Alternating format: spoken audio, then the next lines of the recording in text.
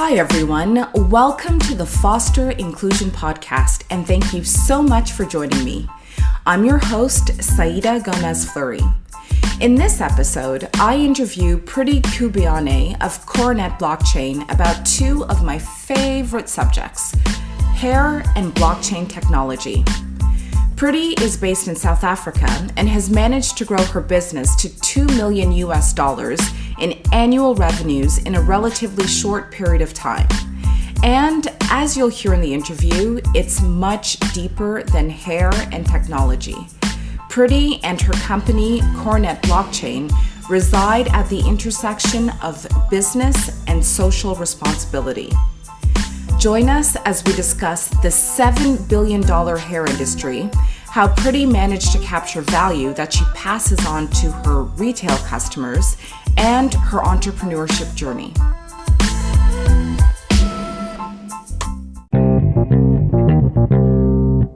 Oh, thank you so much for agreeing to speak with me. Thank you so much for the invite. I'm very excited to hear more about your projects. But before we get into it, can you tell me more just about yourself, where you grew up, what you studied? Yes. I grew up in we call them provinces. I think you are in the States, right? In the United States. I'm in Switzerland. And I actually visited... Oh, is it? Yeah, Switzerland. And I visited South Africa in 2017. I volunteered in Limpopo province. Oh, I see. Yeah, I'm from the Eastern Cape side. It's just about an hour from Nelson Mandela's home. Yeah. So that's where I was born and I grew up. And we had a family business, so I grew up working for a family business. And because it was a family business, just from the age of 6, I would follow my dad to the office. He ran two types of businesses. One was a wood cutting business where he would go to forest and then they would get those kind of rare wood and supply it to funeral houses, wedding houses, bakeries, butcheries, and those kind of things. And then on weekend, he had an apprenticeship that was like informal because our educational system did not really accommodate people that were not academic good. So there was just nothing for them. So there was just a bunch of boys that are on the street and stuff like that. So dad would take them in and then teach them how to drive and how to fix cars. So because it's a remote village, so there's no kind of built-in time. So they had to kind of like figure out things together, and then they ended up finding a way to kind of like, they would even build cars from scratch, they were self-taught. So there was always that business meets social responsibility where I was growing up at home. Yeah. So from there, I moved to a coastal city of Durban, where I was... I started working I started fashion and public relations. So, but I started working with corporate. So corporates will set aside 1% of their budget to take care of their corporate social investments and responsibilities. So what they do, whenever they invest in a group of this public benefit organization, they will appoint a fund manager to look after that and ensure that the public organizations and NGOs, they do what was funded with the corporate money and achieve the objectives of the corporate. So I represented a number of corporates there to manage their fund with the NGOs that they were working with. And my last project that was more community-based, there's a small country of Lesotho that is near South Africa. They had this large mine that was launching. They had a number of, so that one was a diamond one. So they were going to mine around 29 billion US dollars out of the ground. So they needed to create a social benefit system for the mining communities, because there were women that were doing planting and vegetable gardens and and those kind of things. So the mine was affecting the land a lot. So now we needed to come up with a socio-economic projects that they're actually going to do. And it was so successful. The entire country actually adopted it as a best practice for the entire country to say, when a mine, a manufacturing company comes to set up, this is what it must do for the community to uplift the community. So from there, then I started working in management consulting. Yeah. We work on market entry. One, we took a number of products to market. Whenever a company creates a new product line, we will take it to the market for them. And we expanded a number of companies, like if they exist in other province and they want to open, especially in retail, want to open retail shops across. So we give them that 10K to set up the entire retail, do staffing and training of the staff and everything. They'll just go into that, including the marketing strategies for them to gain traction very fast. So, and the last part that we did, we're welcoming companies that are setting up in South Africa, that are coming from other countries in South Africa and the rest of Africa. So that's what the management consulting focus was about. So you're really like grounded in business. Like that is your background, business and social responsibility. Yes, that has always been my what do you call it? In my village when we were growing up, every second family was running some sort of business. Yeah. So firstly, being in a family business, because I'm in a family business even now, my co-founder is my husband. So being in a family business was like, it was such a normal thing. It was when I moved in the big city where people were finding like strange, like, why were you working in business with your spouse? I'm like, but I grew up like this. Yeah. Should I work with someone else's spouse? Because it's more acceptable and more normal. But just the business, family business, or just the business environment, it's how I grew up. It's what made a lot of sense. Yeah. Even though my husband comes from a corporate, he worked for corporate all his life until he came to work for the management consulting and then later for blockchain. I'd like to know more about how you transitioned from, I guess, traditional management consulting into the blockchain space. Yes. Thank you for that question. But in 2013, my co-founder was also my husband, used to work at Deloitte. So he had a colleague there that was now an ex-colleague who approached us. She came into our office. She has been selling hair extension just out of her handbag, out of her needs to provide for her family. And the business was starting to grow. And then she came to us and told us, the business is starting to grow now, and I need you guys to put systems in place to formalize the business so that it's ready to grow. So fast forward 36 months from there, we have evolved that business out of a hand-to-mouth, operating informally, into a formalized, bankable business that is bringing in $2 million a year, employing 40 people, and has 4 brick-and-mortar brand stores. 2 of them were inside a 5-star hotels. And it started getting attention, especially for the 2 positioned brands that were inside 5-star hotel, because we put them in strategic places so that we can position the brand in a premium way so that it can start attracting premium customers. So it was from there that a number of A-list celebrities, royal houses, and corporate executives started coming in. Then they just couldn't keep quiet, and media started interviewing us. And the word got out there, and then we got this overwhelming request for a number of African brands saying, we want the same transformation and we want you the same success story. Even big business started saying, we want you to provide the product across. One of them had like 200 stores across Africa. So they wanted us to open mini stores inside department stores. So this when questions around, how do we provide this kind of success at scale? How do we formalize many jobs? How do we make sure that people in this industry are well educated? But one of the biggest one of those was the product itself, because we were looking at 38% counterfeits that end up with $9 million African women. So our solutioning had to start from there. So we were just chatting to a friend over dinner who works at IBM, and then he told us like the kind of supply chain blind spots that we are talking about. They made this to be 100% a blockchain case. So he invited us to come and speak to the investment committee to present the challenges that we have in the industry at the category level and speak with them about the benefits that we would like to see. And they all agreed it's totally a blockchain case. And they put down a seed investment to finance the building of the solution itself. So your company grew organically, and through one of the pain points you encountered, which was counterfeit products, you saw the need to employ blockchain technology.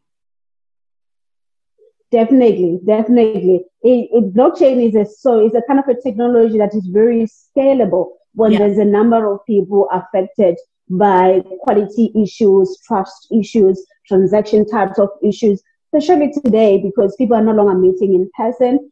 Women used to travel all the way to Asia and other places to source their hair. Now they can't do that. So we needed that transmission to kind of respond to the burden of trust that was within the supply chain. And which products did your company start specializing in?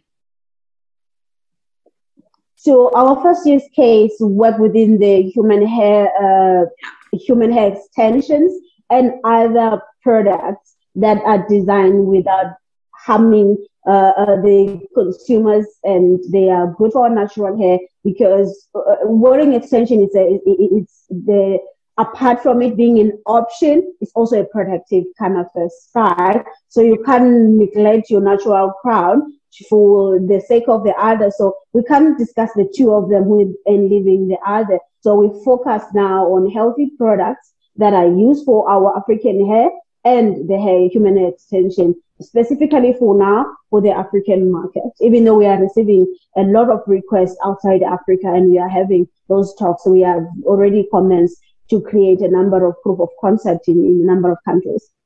My audience is very diverse, and not everyone is familiar with hair, especially amongst African women living in the African diaspora.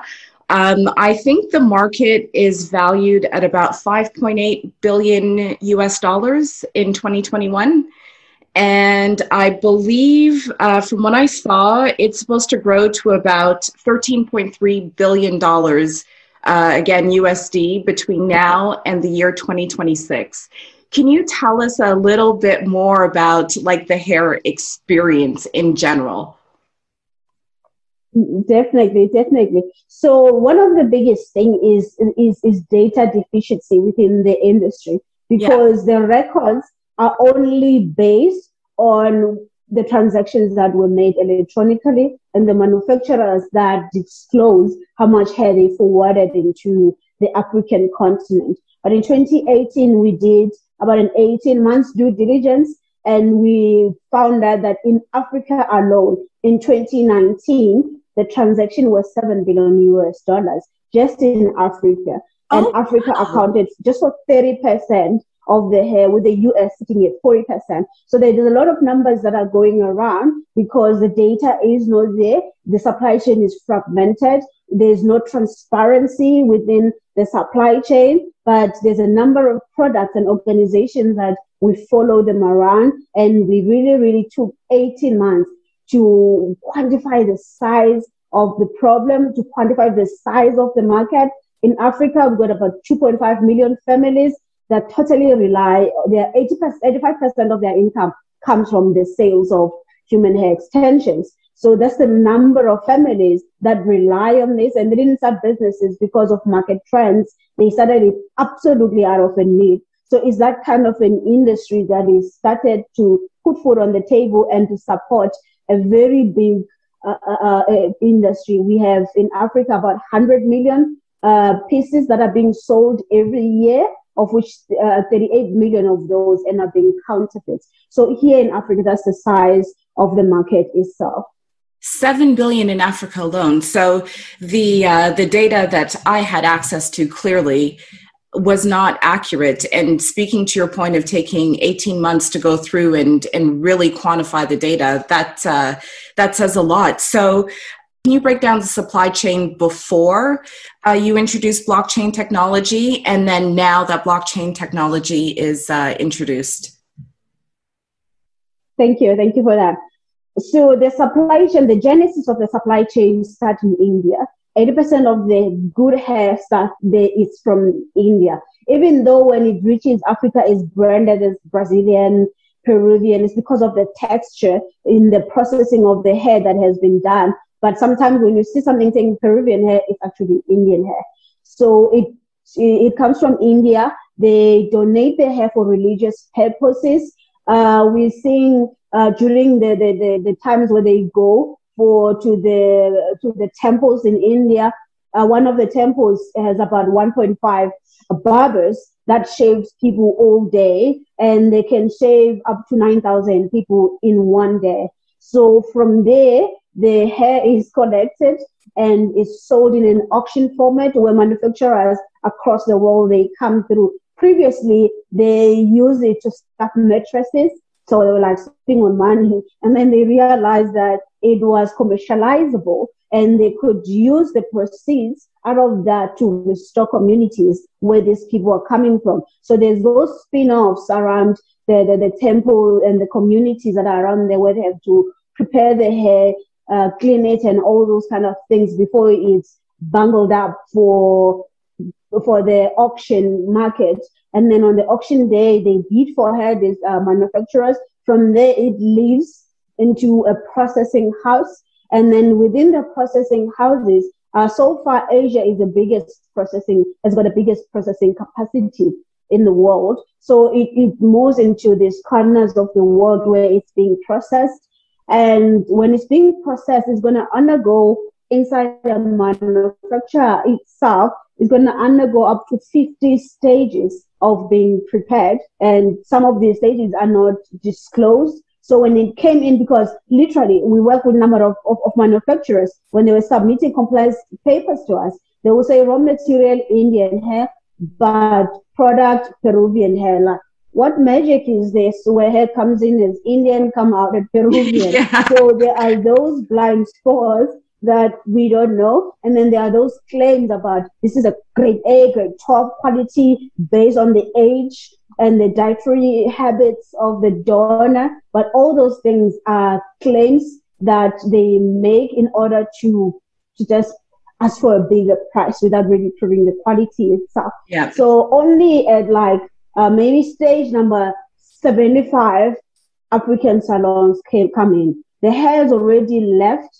the manufacturing because the African salons can't afford to buy in the big bulks that the manufacturers require. So their minimum buying requirement is bigger for African salons. So they sell it to a middleman, and then the middleman sell it to another middleman.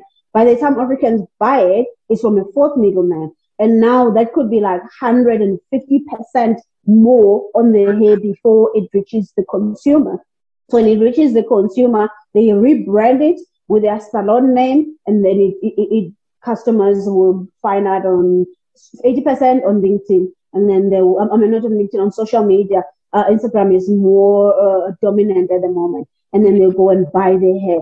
And because of the blind spot in making the hair, in not fulfilling the promise, the quality promise, that's where the 38% loss remains with African salons, because they can't prove that they didn't switch their hair. And this is all these, you said this, it's your word against the manufacturer's word. So they are left here with bad apples and all those kind of things, and he has to come out of their pocket. So they remain with the loss. So what we have done, we've created, we're not totally changing the supply chain, because that's the nature of the blockchain technology. You find the community, their values, and the way they transact and use technology to facilitate that. So what happens is, as soon as the hair fall down from Indian temples, all of that data is going to be recorded in our blockchain platform. one of the biggest things we want to prove there is ethical sourcing. To say nobody was coerced into donating their hair or told lies. This hair was donated voluntarily, and it was used for the purpose, because they're a social benefit organization, for the purpose of social impact that it says it was.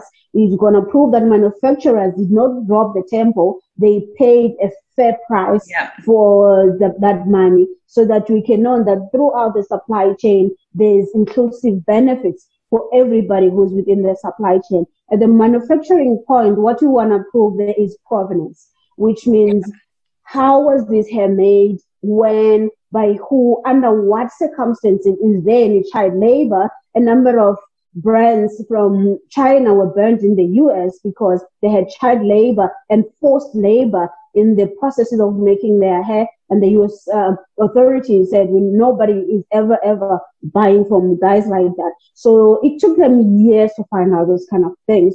But with us, we have that transparency within the entire process of the hair, how it's made. We observe, is it affecting the environment? What about the safety of the people that work there?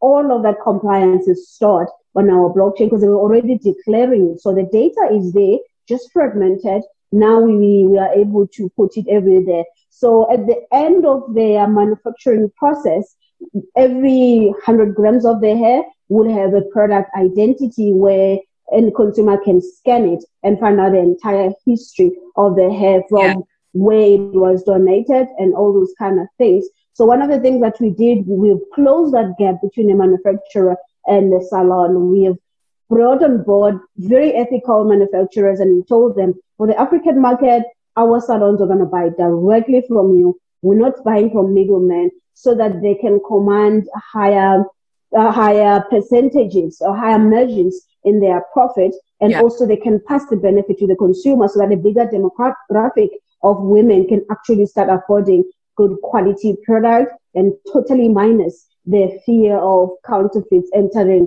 the supply chain that we created. So what we did is we created a parallel supply chain. We're not kind of forcing these things into change this and all those kind of things. We say we're creating a supply chain here. We've got 24 million women in Africa. They're closer to us. We've got 500,000 businesses that want to buy from our platform. We've got 2 million stylists that we are training and preparing for them to give premium skill into this. You on the market, you comply with our rules, you join our family, and we become an ecosystem of ethical supply chains. That is incredible. And so the value you bring to the manufacturer is really transparency and ethical sourcing. And what you do when you get to your salons is that because you're able to minimize the middleman, if I can use that term, there is greater value captured between the manufacturers and then your stylists and your retail distributors. Definitely, that's correct. So would you say that those are the key problems that your blockchain solution solves, or are there additional problems?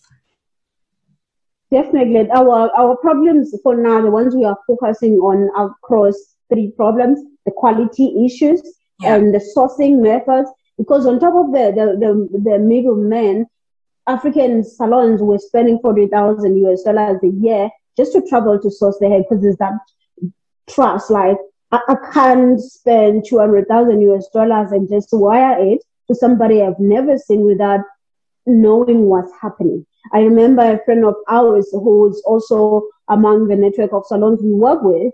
She was in China, ordered a hair on one of the biggest China e-commerce platform, and the guy was sitting on the pavement and claiming to be a manufacturer, received the money and started to go around the streets to source the hair for her. So those are the things that end up happening, and within our platform, only authenticated supply chains. We send auditors to go into their manufacturing to ensure that they meet the criteria that we need for our people, so that the sourcing is done on the phone, save on travel, save on middlemen. And one of the issues that we solve is business systems, because our solution comes with the booking system, with the inventory management. Because at the end of the day, they need to prove profitability, they need to prove income, And previously they were using spreadsheets and books to write down their customers, and data was just scattered everywhere. And now they can have that history of transaction. Comes the end of the year, they can show that they've been profitable. So those are the problems that we are solving. They are technical in the nature, economical,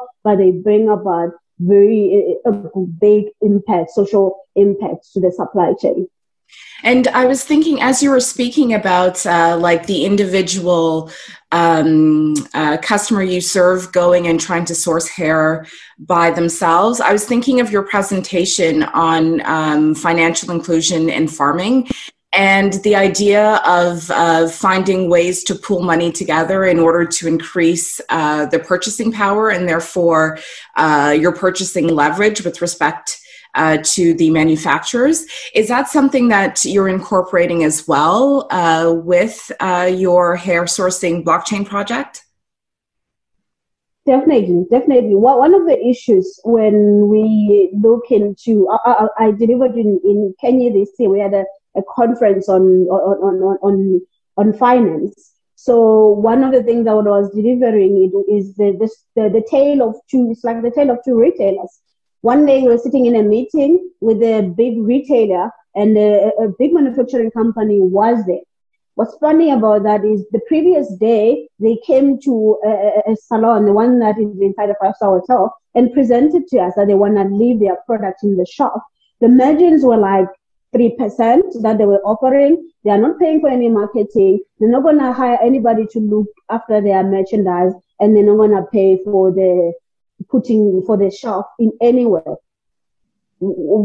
Biggest coincidence, the next day, because that retailer, the one that has got 200 stores, we're sitting there, they were briefing suppliers, and we found out that these guys are paying rental to a big supplier. They are paying for marketing. They are hiring people to look after their inventory. They are paying for, they are paid in like 90 days. So I went and spoke to the buyer to say, but why is there a difference? You guys, you make 70% of your money from salons. You've got 40,000 of those in Africa. Only 30% comes from these big retailers, but you give the small salons a raw deal. And they say the problem is volumes. They buy small volumes. The retailers buy bigger volume. If they were to work together, they will have a bargaining power and they will have better terms to be able to negotiate with manufacturers. And they'll get those kind of deals where they pay us within 60 to 90 days, and they can keep their cash longer and build a healthy balance sheet. So as long as they're disorganized,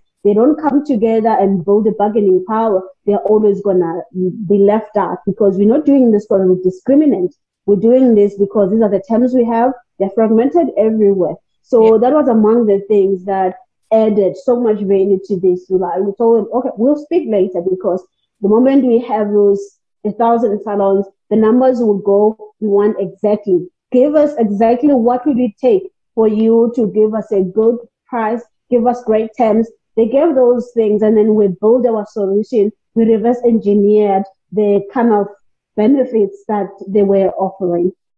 Yeah, it's I've been a Bitcoin enthusiast since 2017, and one key use case that I see more and more, especially on the African continent, is the ability to defragment, as you mentioned, in order to boost, the bargaining power of so many small players within a supply chain. And I think that the potential is just like, we're just at the beginning right now. There's so much potential in the future.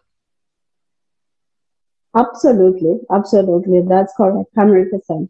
What should the end customer know or think about when they find out that the hair or the extensions they're using has been sourced responsibly? What does this responsible sourcing change for them at the end of the day? So we are big on educating consumers especially. One of the biggest things that I always want to open African women's eyes for is that you're not buying a wig for $1,000. You're buying into a 7 billion supply chain. There's people's lives. There's lots of money to be made out there. Hopefully, you're going to come and join the winning team and be part of the producers instead of consumers. So that's one of the things. We try and make them understand the business of hair so that they don't see objects. When we buy clothes, we just buy them for fashion because we want to look fabulous. But we don't understand that we're buying into a supply chain and we are participating there. So the second thing that we always educate them to understand is that you are not just a consumer, you're like an investor. Buying in an ethical supply chain, you know that someone's life is going to be impacted. You know, you're bettering salons. You know, there's women that started a business to feed their kids. They're going to be open in 10 years from now. Why would you want them to close by looking for cheap and anything that you can find? So educating on those kind of things. And the third thing and last thing that we would always say is you have a voice.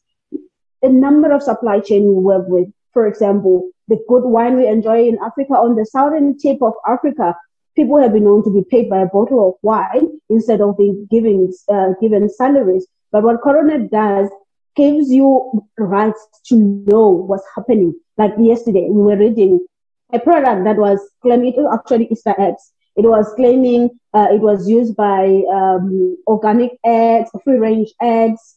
The cocoa was ethically sourced, but we can't prove it. And I was telling my team, we can try to walk into a retailer now and say, can you prove what it said? Yeah. They'll just shrug. But technology, we can just scan the thing and we can see the proof. And we can add our voice as consumers into the supply chain, because it's not retailers it's not regulators and lawmakers that are going to drive the change that we want to see. It's us consumers. So we shouldn't think we're just consuming. We are part of something that is big and that is changing people's lives. I love that mindset. It reminds me about maybe 15 years ago, I went to a larger retailer. I won't name it. And the treatment that I received personally as a Black woman shocked me. I mean, it was in a different country, a Western country, and the person at the checkout demanded to see my passport and other pieces of identification because she didn't believe that I had the type of credit card that I have. And I looked at her and I said, you know what? Here's my passport. Here's my ID. I am legit. And as a matter of fact, I am not going to purchase these items because I am not just buying something to look fabulous, as you say. There's so many outlets for me to choose from. I'm also buying into something. I'm buying into an experience. I'm buying into a corporate culture. I'm buying into a mindset.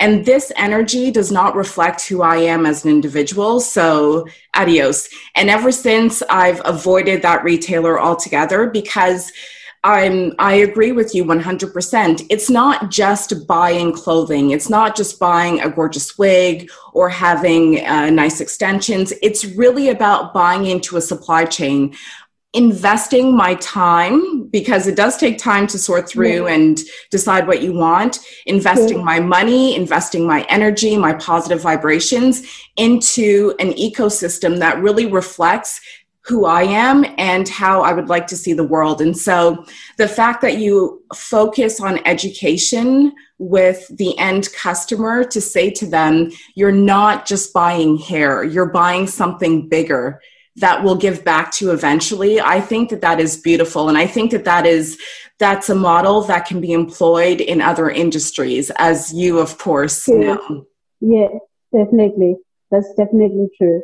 That's definitely true. I think that's so wonderful. I can't wait for people to hear what you have to say about that.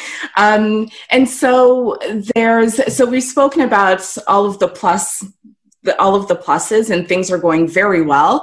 What types of obstacles have you faced along your journey? So within the early stage as well, I think one of the biggest problems was proving value, which we decided, we're going to take 18 months to really look at the size of this. So among the other questions that we would get was but you need to spend millions to build something for just Black salons. Are you not using a sophisticated tool for a lame nail, literally in those kinds of words? and they were coming from like bald white men that had nothing, no idea. So I believe that as business people, we always have to prove value to what we bring into the table as well. So we're not offended. We went out there to say, well, some of the suggestion will come from the biggest bully in the room. So we go and do our homework, whether it's a friend or an enemy who's pointing out something wrong with us. We'll listen, we'll say, thank you for the free advice. We're going to go and check out what you're saying. So that was one of the biggest problems that we were coming in, proving value. Do we really, really need to prove to build this kind of a technology, and its applicability across other supply chain as well came as a very, very positive, and it started exciting a number of investors. And one of the challenges that we had was early when we started, we couldn't find a talent within Africa for the technical build of the technology itself, engineers, and everybody. We had to get the talent from outside the country, and we would have hoped that we will have that as well. But the good thing about it is we were not sourcing them ourselves. IBM was providing the technical input, so they helped us out to provide their own engineers that could bring about that. And I think the last thing as well, one of the things that we had to learn about taking this, like yesterday, we had a meeting with a number of women for the Coronet 48, a solution where African women within 48 hours, they'll have a fully fledged e-commerce business that is registered, have a bank account, have an e-commerce. They can start taking orders in 48 hours. So we were briefing a number of them that came forward to buy into the program. And I remember later on, and I was saying to my husband, like, we never mentioned once about blockchain. We just mentioned about benefits, about what they're going to get. And the moment we started doing that, people were buying into the solution without knowing what's the underlying technology. So speaking real English instead of tech talk kind, it was a big benefit. And it took us time to actually acclimatize to like, okay, our first attempts to communicate were bad because we were just mentioning technical features. It's cool. It's like this. It's like this. People didn't care at all. They just wanted to know, how much is this going to save me? What are the benefits am I going to find? So I don't care what its name is. I want it. The moment we learned that, our adoption rate started skyrocketing. It's true what you say. People need to know what the value proposition is. What problem does this solve for me? How will this make my life easier? How will I be profitable with this solution? And then it's almost like it's almost like the technology in the background is relevant when you're speaking to adoption. It's the key needs that are being solved. And then from there, you work backwards and you can walk people through what the technology is. So you mentioned that IBM provided you with engineers initially. Are there training programs in place now for people in South Africa and other African countries to be trained in order to learn how to code, for example, or more on the technical aspect of things? So a number of academic institutions are already providing courses that just micro kind of credentialing to short courses. So the cool thing about it, I think it's on the 13th, where we are meeting a vice chancellor of a big university. So we have about 3 universities. They are coming on board. They want to observe our supply chains live, from food security to leather to other goods that we're going to let them run on their supply chain in our blockchain. So what they want to do, one, they want to credential the talent that is there and improve their skill, because technology without training, it just provides poverty jobs. You need to include training in that. So they are training the skills, the industry skills, but they are also producing relevant courses that trains technically. So our initiative, the data that we are producing, is making courses for coding and solutioning, specifically the African market, because even though we have good best practice, but we are working now with universities to produce the kind of content and courses that are specifically, we've seen this work. This is exactly what when we have to solution the African market. So it's quite amazing to see the academia coming forward. They gonna even be opening a research center there so that we can do all the research, all the training that is needed to put Africa on the front row of this blockchain revolution. Yeah, blockchain revolution, as you say. I love that. So in addition to your partnerships with universities and other academic institutions, what other resources would you require to keep the project going? Thank you so much for that. So even though we strongly believe that the biggest is resources, we often say it's the resources, it's ecosystems that businesses have to belong to, especially when you are emerging. So we've been growing a lot in ecosystems that we associate with. They've been growing, and then on the resources side as well, we've been getting a positive response. And one of the things we strongly believe is that the best investor is a consumer. We told that is a customer. We told that the salon that we moved from $500 to $2 million in 36 months, that was not funded by investor. It was just sales rolling in, coming in. But because we have to move quite fast, we have to move at the level that first of all countries are moving. We open ourselves up to receiving kinds of investors. So currently we are having talks with a number of development funding that we can use so that we can train more stylists to put them into the platform and provide more business acumen training to the salons to make sure that their businesses don't close down because of a lack of business training. So all those kind of social related parts of the business, we are partnering with a number of development funds, and we're talking to a number of VCs as well so that we can scale really fast. And are these VCs based in the African continent, or have you been able to connect with VCs in the US, for example, or in other regions? They're based everywhere. We have a number of them that are based in Africa. But I think as well, it comes back to the problems we're talking about. One of the biggest challenges is that, first of all, countries seem to have a bigger deal size. You find that an investor based in Africa wanna offer you 7 figures or maybe 6 figures. The other ones, they can add a zero to what you add because they've seen the impact of blockchain around here. People are still, they know the impact is there. They want to be part of what is happening, but their investment is not as big as it is, but they want the similar value. So as a British business, people are always caught between being patriarchal, we want to keep everything here at home, then, well, we want to impact the world. So if we talk to the neighbor from next door, we're going to accept their toolbox to help us, to help more people. So we had to choose between being loyal to African investors and getting a bigger deal size out there so that we can move faster. That's it's a nice dilemma to have.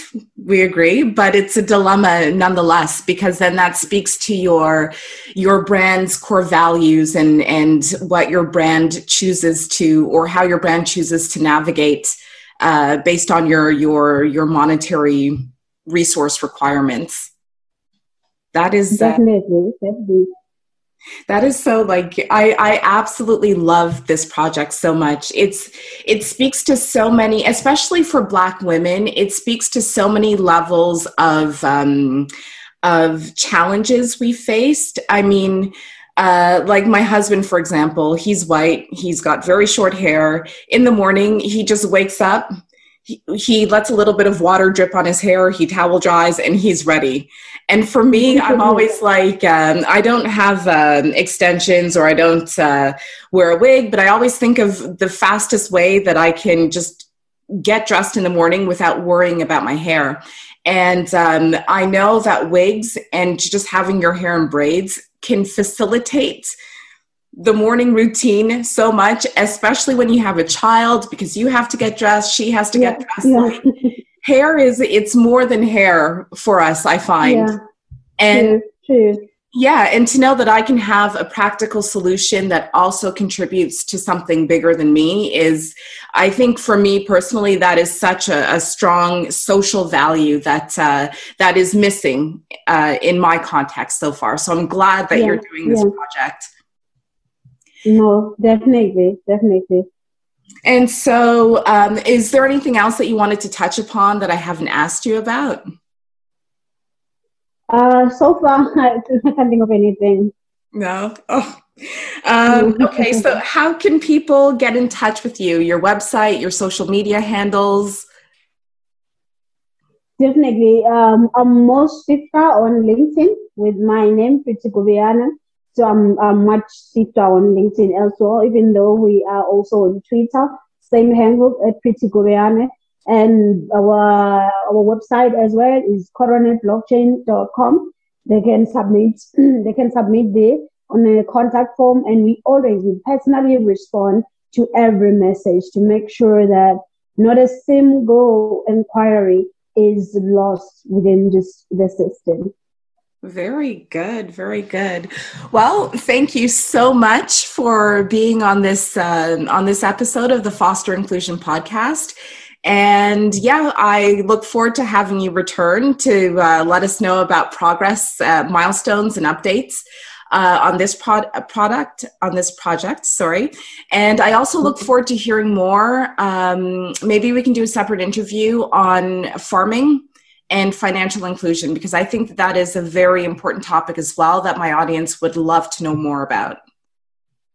Definitely. Thank you so much for hosting me, for creating this platform as well, and for your generosity.